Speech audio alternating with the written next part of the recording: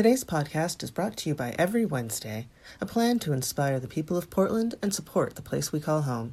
Let's get out of the house and spend some time with each other. Skip Zoom, meet for coffee, take your colleagues out to happy hour. Buying a gift? Ditch the internet and support a local maker by shopping in-store. Head into town every Wednesday and see what's going on at everywednesdaypdx.com.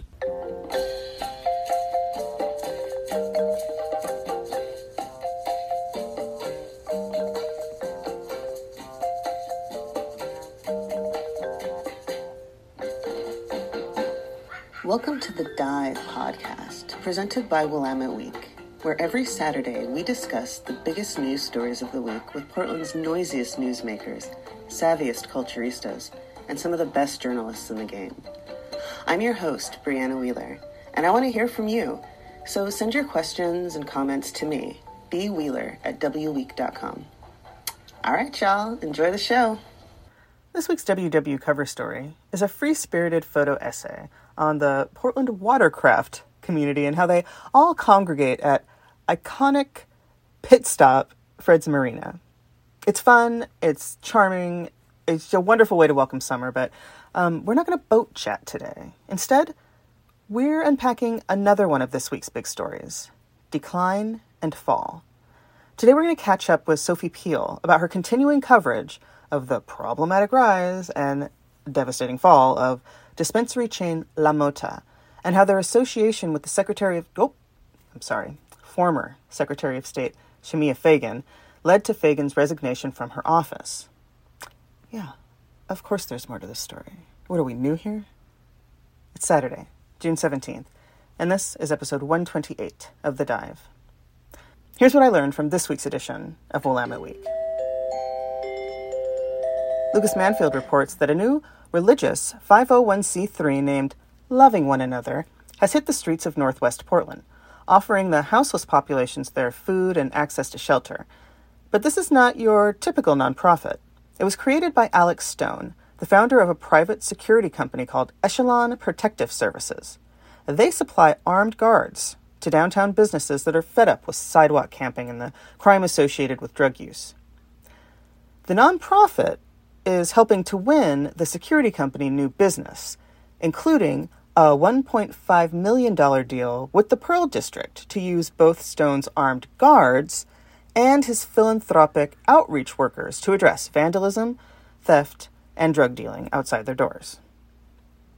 From the WW website, Jake Moore reports that more than 1,800 nurses working for Providence hospitals and programs including hospice and home health providers voted June 4th to go on strike. The strike begins at 5:30 a.m. Monday, June 19th.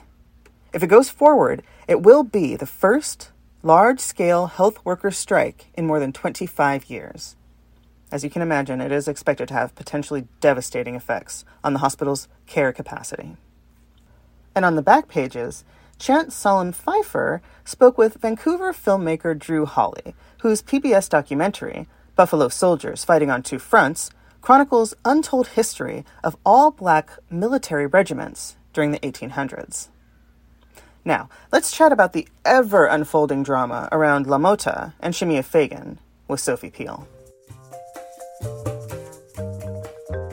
In late May, I think it was May 25th, the U.S. Attorney General's office issued 5 subpoenas to Oregon state agencies. So that included the Oregon Department of Revenue, the Oregon Liquor and Cannabis Commission, and a handful of others. And the 3 names listed on those subpoenas as far as, what they wanted documentation of, and that included emails, texts, pretty much any communications, were former Secretary of State Shemia Fagan, and then the owners of the LaMota dispensary chain, Rosa Casares and Aaron Mitchell. And of course it was those two, their relationship with Shemia that resulted in her resignation. So, the feds are looking into this, and it's really unclear what exactly they're pursuing. I think what I've heard from legal experts is that it's maybe not likely, but one sort of plausible explanation is that they might be looking for a violation of the Hobbs Act, which has sort of been widely used to persecute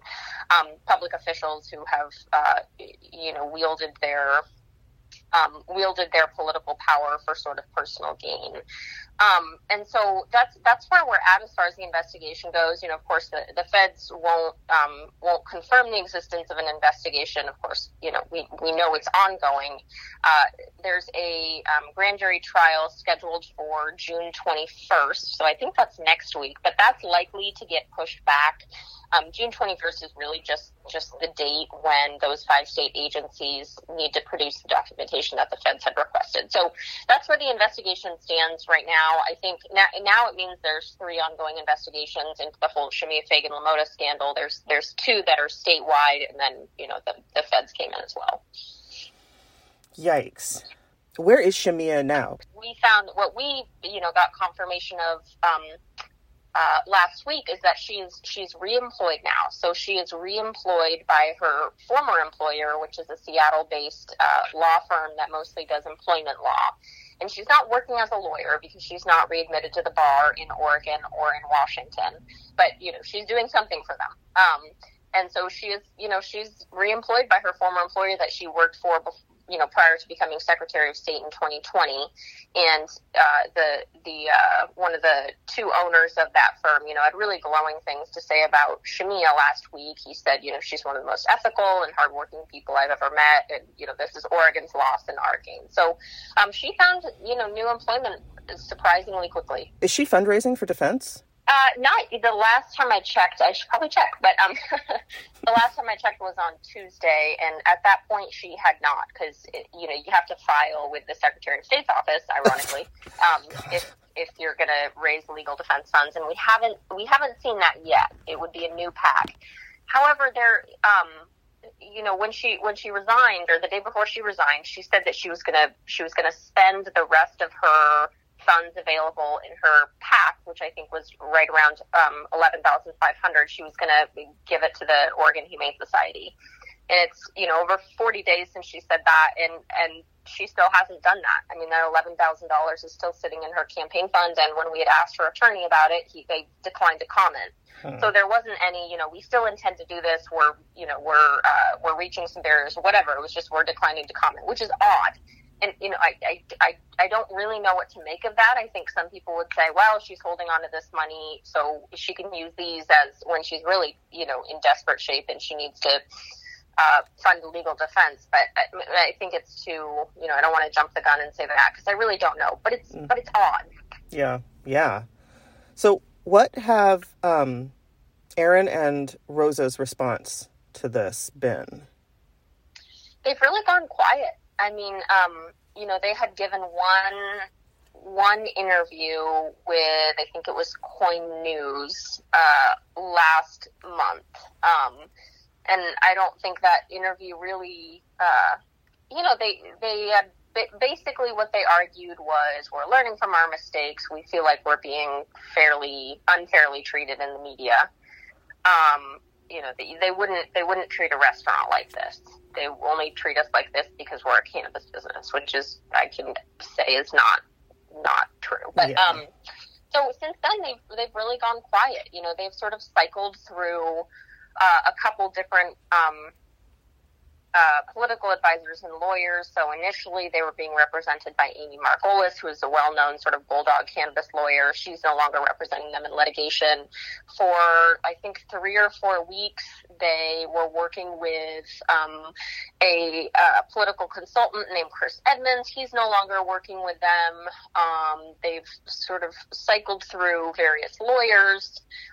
They, for a time, were going to work with a lobbyist named John Audley, and for unclear reasons, that never went through. So they're kind of on their own right now. I mean, they still have, I think, 5 current civil cases in Oregon Circuit Courts. A couple of them are approaching trial. In 3 of those, they do have representation from sort of a hodgepodge of lawyers from Hart Wagner. And then in their biggest case, though, they are without representation, and that goes to trial in July. And right now they're representing themselves, which is a really precarious and dangerous position to be in, especially when the allegations are really, really serious allegations. We also know that, at least according to the subpoenas, which did list the addresses of Shemia, Aaron, and Rosa, that Aaron and Rosa are living separately. They're living about a mile apart on the west side in different apartments. You know, they share a young daughter together, and we had known from our reporting that they've sort of been on the fritz for a while now, so it's unclear if they're really presenting a united front anymore or not. And then as far as their business, I mean, 2 LaMota stores closed last month. They've opened 2 in New Mexico.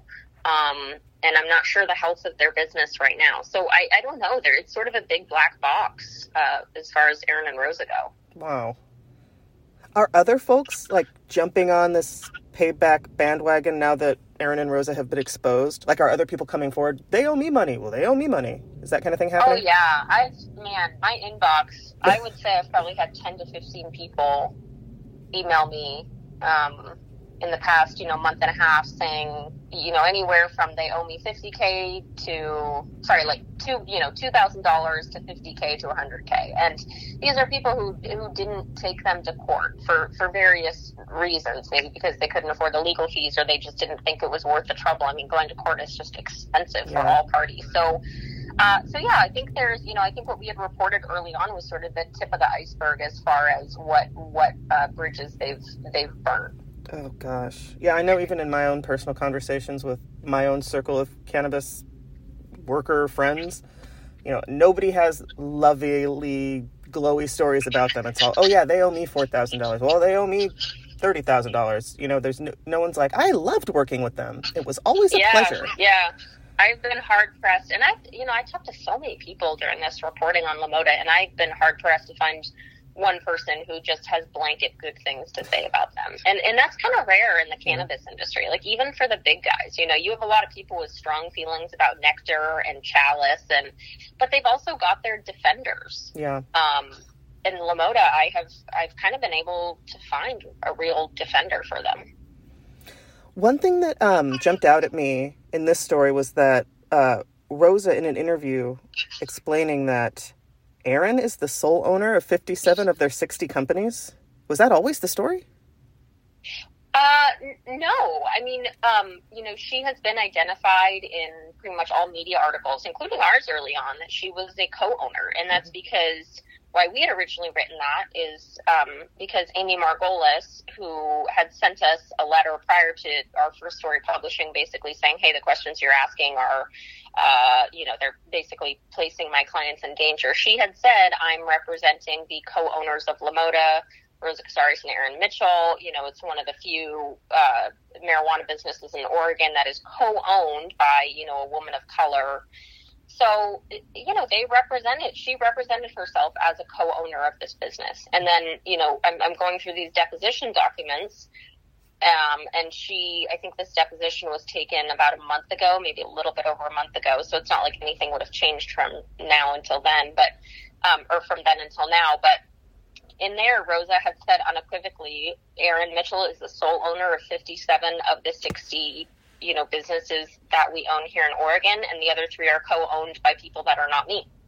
So whoa. Basically she was saying, I don't co-own anything, whoa, which is really interesting because that does change the narrative. Okay. I mean, she's sort of held up as the face of this company, and yet her husband, or not her husband, her longtime partner, maybe not partner anymore, who's a white man from Florida, owns the whole operation, which I think is just, and I sort of heard that all along, is that he's really the one who I think controls this thing. Mm-hmm. She's been the face of it, but he holds the reins. I mean, mm-hmm, he's got the money. He's the one who buys the properties and then transfers them to LLCs. So he's got the assets, which I think is just, I'm not sure what to make of that yet, but I think it may matter. Yeah. In the coming, weeks or months. Yeah. Wow. That's so wild. Mm-hmm. She was like, I hate to think of her being manipulated or pushed into some kind of figurehead, some kind of empty proxy figurehead type of position. It's just so gross. It's so slimy. Mm-hmm. Yeah. Ugh. And I don't know, I think one thing I'm still struggling to understand is like what exactly their dynamic is, and if they both sort of control the reins of this company, not necessarily ownership-wise, but sort of in its direction. There are things I still don't understand, and I've heard really different things from different people who know them. So that, for me, too, is like, there's a lot of speculation about their interpersonal relationship, and if there's a power dynamic, some people say that Rose is the one who, like, has all the power in the relationship, and that Aaron's sort of quiet and demure, and then there's people who say, no, Aaron's actually the one who has all the power. And so anyways, there's a lot of speculation out there, and I just don't know, Okay. But it's interesting. Yeah. So as the leading expert on what's going on here, where do you predict this goes next? Oh, gosh. Worst case scenario, Shemia Fagan isn't facing like jail time or anything, right? Would she just be barred from being in public office again? And same for Rosa and Aaron. Like, what worst case scenario? What happens? That's a good question. I actually don't know. I mean, I think worst case scenario, under the Hobbs Act, I think you can spend time in prison. But I think there is a teeny tiny, I think that is a decimal point chance. You know what? A couple experts that I had talked to had said, by looking at the subpoenas, it doesn't look like the feds really have a strong idea of what charges they want to press, if any, right now. These are really broad subpoenas. So they don't think, looking at these, that the feds have really, narrowed in on a legal argument. They're casting a really broad net. I think they're seeing what's out there. So I don't think we have a really strong sense of what charges they would bring and if they actually have that strong of a case. So I think there's a decent shot that the feds are going to look into this, and then it never goes anywhere because they don't have a strong argument for anything. And I think that's a real possibility. I don't know if you're fat. Yeah, I'm not sure if she would be barred from office. I think even if she wouldn't legally be barred from office, no, she wouldn't run again. I don't think she'd find any supporters. Yeah. Aaron and Rosa, I don't know.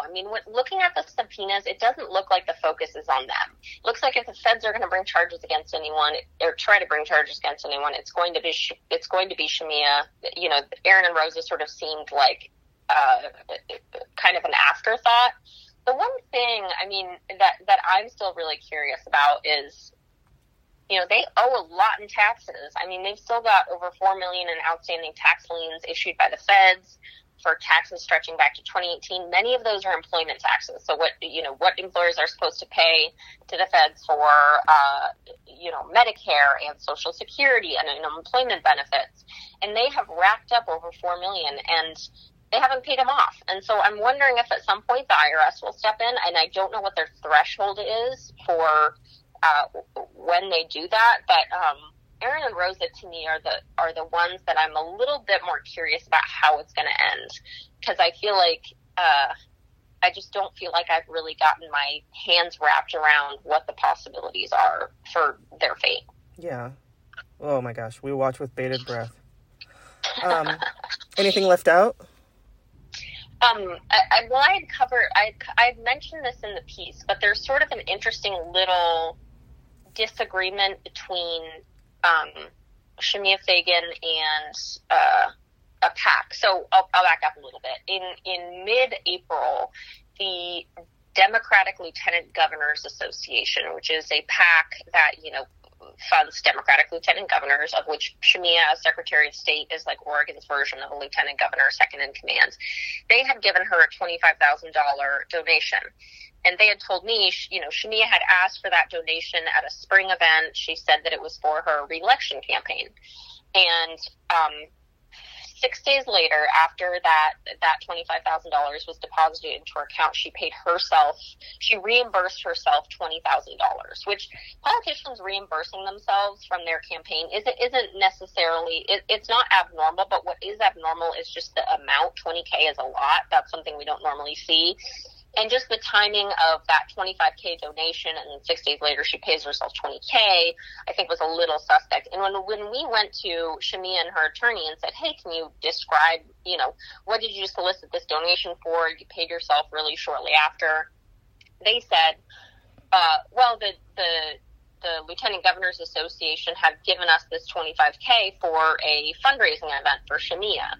And the DLGA just says no, it wasn't for that. It was for her re-election campaign. So there's kind of this weird, I don't think it's a miscommunication. I think there's a real disagreement about what that $25K was solicited for and whether it was sort of initiated by Shemia, which the DLGA would argue, or if it was kind of offered up by the DLGA for a fundraising event for Shemia. So it's just a little strange. Like there's some real tension there about what that was.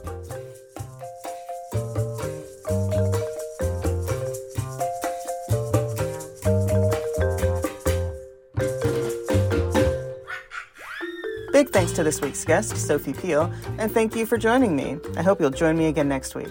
Until then, bye!